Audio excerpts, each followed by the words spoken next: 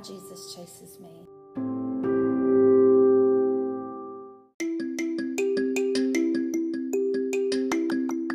Welcome to the Meet Me in Isaiah podcast, where you will meet people who have met Jesus in Isaiah today.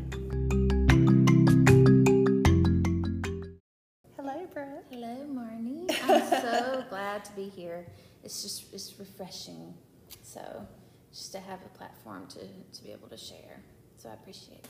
Oh, good. Well, that's exactly what I want it to be. I want people to be able to hear what you're doing and be able to connect. And knowing what you are going to share, at least part of what you're going to share, I know that people are going to connect. Well, I hope so. Brooke is actually, so she's a life coach. She specializes in stress and anxiety management. So, I mean, I don't know who doesn't need that, especially with the world that we're living in right now. But stress and anxiety management, and some of her clients have even come out of trauma and are now healthy enough for coaching. So with that, I'm sure a lot of people out there are saying, wait a minute, what coaching, counseling, what is this? What's the difference? And how do I know if I'm supposed to go see a counselor or a coach? So maybe you could tell us a little bit about that. I'm sure you've had to explain that 1,000 times because of the type of coaching you do. Absolutely. And even though we're close, coaches and life coaches, but there are some specific differences. Mm-hmm. So with counseling, those are people that are coming right from a crisis, mm-hmm. or they're newly out of treatment, mm-hmm. or maybe right out of a safe house. So they're needing someone that can help them with a specific problem that they're going through at that moment. Uh-huh. And they tend to examine more of the person's past rather than looking to the future, mm-hmm. of goals and things like that, which is what us coaches love to do. Yes. And then as a coach, I come alongside a client as a strong advocate to help the client reach their full potential. And then the ICF, the International Coach Federation, mm-hmm. they define coaching as partnering with clients in a thought-provoking and creative process that inspires them to maximize their personal and professional goals. And I just love that definition of what we do. So yeah, no, that does help a lot. I remember in my coaching course curriculum that we talked a lot about how counselors are more the expert. And I heard you say, did you say come alongside, mm-hmm. or so it's more of a partnership and advocate? Yes, mm-hmm. advocating for that. So yes, that's a good word. So moving forward. Right. Well, that is good. And there's many people are probably aware of this, but there is a huge mental health crisis right now. And so I have been saying over the last couple of years, even before COVID, knowing how filled up psychologists and counselors are, if there is someone who is healthy enough for coaching, it may be really great for them to actually allow someone in crisis to have that spot, because there are enormous waiting lists. Yes. Some people won't even put you on a waiting list. Right. It's a problem. It is a problem. Yeah, so it is absolutely 100% something that we're hopeful that coaches can actually step in and help. So with that, tell me a little bit about what you do. Okay, so I'm going to read you my mission statement because I think it gives just a great overall definition of what I do. So my mission is to empower women to identify and achieve their personal goals by coping with issues that are causing them to feel unsure, anxious, and overwhelmed about life's demands. And then my hope is to meet my clients where they are and to operate on the belief that they aren't broken and that they too have a chance to thrive. And, that it's important to me to be able to help people that men too, but primarily women, that are, like, they just can't see a way out. They, maybe are sitting in carpool line. They're, at their job, they're single, they're not, they're married, they're going through divorce. Whatever their life looks like around them, but they're still just so broken and don't even truly know it until that one thing happens to where they break and they feel like they just can't take it anymore. Wow. Yeah. So maybe even if people being more proactive, maybe they won't get to that point. That would be amazing. Yeah. But, if we can get out the word, like, that you don't have to stay in that and you're not alone, then I feel like women might, they feel safer to speak up and say something that doesn't feel right within, and they need that person to help them kind of figure out whatever it is that they need to move forward. So what if someone is listening and they're like, I don't really know if I'm a candidate for counseling or coaching? What would you do if you had someone call you? What's the process? Because I'm assuming that you would, being in a practice with counselors, I'm assuming that you can help them even figure that out. I mean, there's an initial assessment that we do. So I would do that with the client, and from that, and having our first discovery call, which is what we do at the beginning, obviously, and it's a free discovery call. So I will talk to them and figure out what it is that's going on, and then from that, we'll try to get a game plan if I feel like it is something that is a little bit more of a crisis, or they might be in danger, or they're active in their addiction or alcoholism. Some of the bigger suicide, anything like that, if they're at the beginning stages of that, I would have to recommend them to a counselor. And then absolutely, when they get through that period, I would take them on as a client. They can graduate on. Yes. Well, really good. Well, so what made you, and I don't know, obviously with Meet Me in Isaiah, we have a passage that we discussed beforehand that we're going to talk about, but I don't know if we want to launch into that first, or if you want to tell us what brought you into this type of coaching, because it's pretty specific. Yeah, it is. And it's definitely, it was a calling I felt from, my early 20s, I guess. Which you didn't hear coaching a whole lot then. But I heard it had a sister-in-law at the time that she was trying to become a life coach. So that's where it kind of got stuck in my head. And I thought, gosh, that would be so cool. Well, I was nowhere near ready to get to do that. So I had to have my own little walk and path that I chose to take, and wasn't always the best. I've dealt with I'm an alcoholic, recovering alcoholic, addiction, abuse.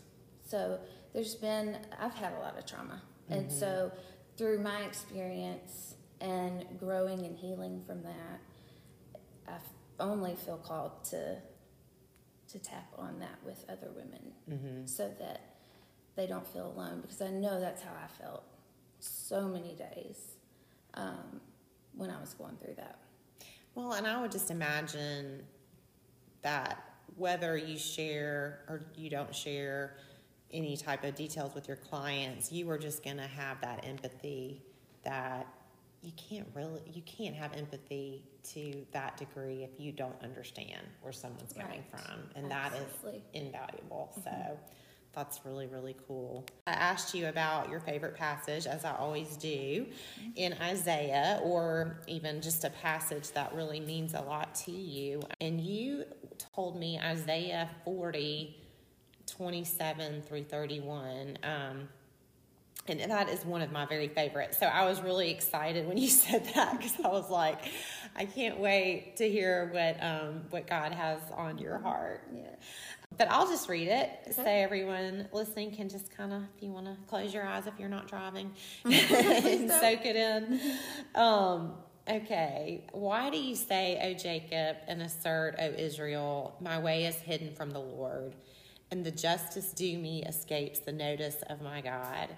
Do you not know? Have you not heard? The everlasting God, the Lord, the creator of the ends of the earth, does not become weary or tired. His understanding is inscrutable. He gives strength to the weary, and to him who lacks might, he increases power. Though youths grow weary and tired, and vigorous young men stumble badly, yet those who wait for the Lord will gain new strength. They will mount up with wings like eagles. They will run and not get tired. They will walk and not become weary. And I was like, Yeah, it's just such a promise. it's just From so the Lord. beautiful. It's so beautiful. And you were reading some of the verses out of the Message translation when we first got started. I know some people are familiar with, I just read out of New American Standard. So I wanted those who kind of are familiar with those verses to know where we are by reading them. But then I also would love for you to read the Message, which is sort of just everyday type of conversation words that might help other people connect Absolutely. with this message. I would love to. Why would you ever complain, O Jacob, or whine, Israel, saying, God has lost track of me. He doesn't care what happens to me. Don't you know anything? Haven't you been listening? God doesn't come and go. God lasts. He's creator of all you can see or imagine. He doesn't get tired out, doesn't pause to catch his breath, and he knows everything, inside and out. He energizes those who get tired, gives fresh strength to dropouts. For even young people tire and drop out. Young folk in their prime stumble and fall, but those who wait upon God get fresh strength. They spread their wings and soar like eagles. They run and don't get tired. They walk and don't lag behind. I don't like that. I like the don't lag behind. Yes. That he's not lost track of us. Right, no, he hasn't. And, you know, that's something that I've gone through feeling that way, of that God has lost track of me. Mm-hmm. He doesn't care about me. And, you know, it took me getting to a pretty hard bottom, Yeah. to where I had nothing else but to look up to him. And there he was, you know. Mm-hmm. So he didn't turn his back on me. I know for me and probably others, we turn our back on him.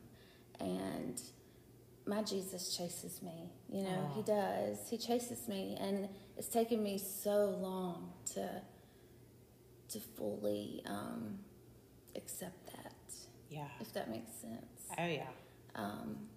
So yeah, I am in awe of him more and more every day, especially coming out of my COVID story, where I spent a month in the hospital in July and had nothing but Jesus. You know, I couldn't see my family. Wow. You know, it was one of those things where I was rushed to the hospital, and we had no idea that I would be there that long, and, you know, couldn't say goodbye. And it was a scary time, but thank goodness I had my connection with Jesus Yeah. and was able to call out to him. Well, and that is very fresh, what you just went through. And so I know that a lot of people are dealing with COVID, especially right now. But wow, 4 months? 1 month. Oh, 1 month. 1 month, yeah. 1 month I was in the hospital for hospital. 1 month, but no, I was on oxygen, like came home You were and on stuff. oxygen for On 4 oxygen, months. right. And that's a long time. That is a long time. Yeah. Yeah, it was. It was hard. It was hard.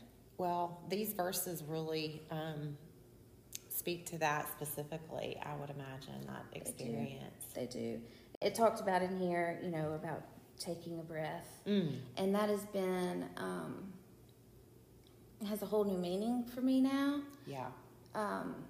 Because it was very hard to catch a breath while, I couldn't Right. fully take a full breath. So that's complete dependence. I don't know how. Yes. I don't know how you get any more dependent than that. And you know, when you're talking about that, I think about how all of us are really in that situation. We are all that dependent. You just had the awareness. Right. Yes. Yes. And it's when something like that happens to somebody, and I'm sure that people have many different experiences, and it's all different, but we can all relate the same. Where our dependence, that was all, we only had that to fall back on. We only had our relationship with God. And I pray for the ones that don't have that relationship and go through something hard, go through a traumatic experience, or go through a loss and don't have the Jesus, or they just don't know. And I pray for those that don't have the faith or don't know to have the faith. Yeah. And to trust that through Him all is well. Yeah. Well, that is amazing just to sit with you and hear that, because it's so fresh, and just for you to really be able to say, you know, all is well, and just to have that trust, which is, when you're that dependent, that's what you have to, that's all you have, is trust. I was so anxious coming home because I was so used to being at the hospital and having the nurses just right there, you know, if I felt anything. So I had a little bit of fear, and so I did use some of my techniques, you know, like fear, the acronym or whatever is false evidence appearing real. So I kept thinking that, you know, it's just false evidence appearing real. I wouldn't be able to come home. The doctors wouldn't release me if I wasn't okay, you know. So I had a little bit of like survivor's guilt, which it's a true thing. Tell me about that. Okay, yeah, because I was I was hearing stories while I was in the hospital, but I think my family was trying to keep me a little bit more protected. But when I got out of the hospital, I was hearing many stories of people dying. And this was right when the Delta variant hit. Right. And that people, even my age, they weren't making it. And I felt like, why did He save me? So I kind of got away from that, okay, of, you know, trust Jesus. He loves you. He loves you inside and out. You know, what this verse says, I'd lost that for just a little while. And I actually had to reach out to a counselor. And that's another beautiful thing that I'm okay with, because for me, reaching out to a counselor when you're in need like that is only a sign of strength, not weakness. And I'm not healed, you know, of everything. So that was a specific problem that was I felt like holding me back from moving forward in my recovery from COVID. Right. Because it was causing, you know, I was depressed and I would not want to go out, you know. Then I would feel like, what if I go out and I get in a car wreck? It just became, what if? Oh, yeah. And it was controlling more of my life than I wanted it to. So, yeah, so I would imagine when you're not feeling well, you're alone, you have a lot of time to think, that it would be only natural that those thoughts would become overwhelming. Yeah. And that's so interesting what you said about survivor's guilt, because that it seems like you were in such, or are in such a place of gratitude for surviving, versus a lot of people in your situation would say, well, why did I have to go through that? That's just a whole other, I think if it were me, I'd be like, why did you let that happen to me? Yeah. Very true. But just to be grateful to survive. Oh, yeah. And grateful for breath. It's amazing now that I can, it just takes on new meaning when you can take a full breath. Unbelievable. Yeah. Right. So one of the techniques you said is to do the breathing exercises. I know there are a lot of verses in the Bible that talk about take every thought captive. And I had many, many prayer warriors, including the coaches circle. Yes. Anna was great. She has that beautiful voice. Like, she's just so. She would actually record herself reading a verse. Oh, wow. And she would send it to me. What a great idea. Okay, I'm going to stop right there because, so Anna, she founded Beacon People, Anna Nash, and so we were, of course, praying for Brooke when we found out, and so recording a verse and sending it to someone, that's a whole different experience to hear it in that person's voice. And to hear, that's a great idea. And to hear her, a familiar voice, being in the hospital, was so, I cherish it. I still have it. And I would just lay there and just repeat, and would just listen to Anna. Oh, I had another friend also, Mary Beth Poore. She's amazing. She's a life coach. We share an office together. And she did the same thing. So I kind of had two that I just repeated, and it was really cool. That is beautiful.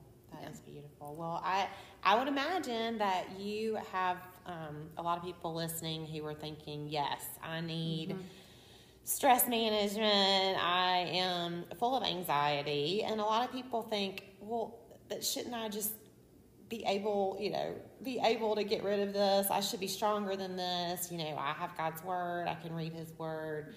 But what you're saying is, yes, his word does get you through. And sometimes you need someone to walk with you. Yes, you do. You need an encourager, someone that just pushes you along, holds you accountable.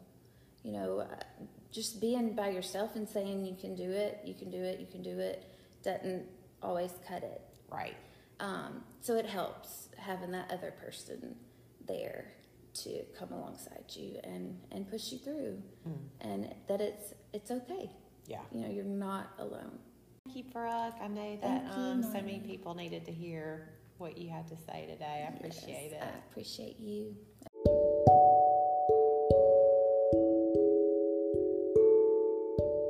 Thank you so much for joining us today. I just loved being able to sit there with Brooke and hear her heart about Isaiah 40:27-31. I hope that you take the time to read that passage and that Jesus meets you right there in Isaiah. If you want to get a hold of Brooke, I know many people are struggling with anxiety right now. We all do from time to time. You can get a hold of her on Instagram or Facebook. It's New Chapter Life Coach. Or you can go to her website, which is cardinal-wellness.com/Brooke-Gamble. And if you want to follow the Meet Me in Isaiah movement, you can find us on Facebook as well, or go to meetmeinisaiah.com.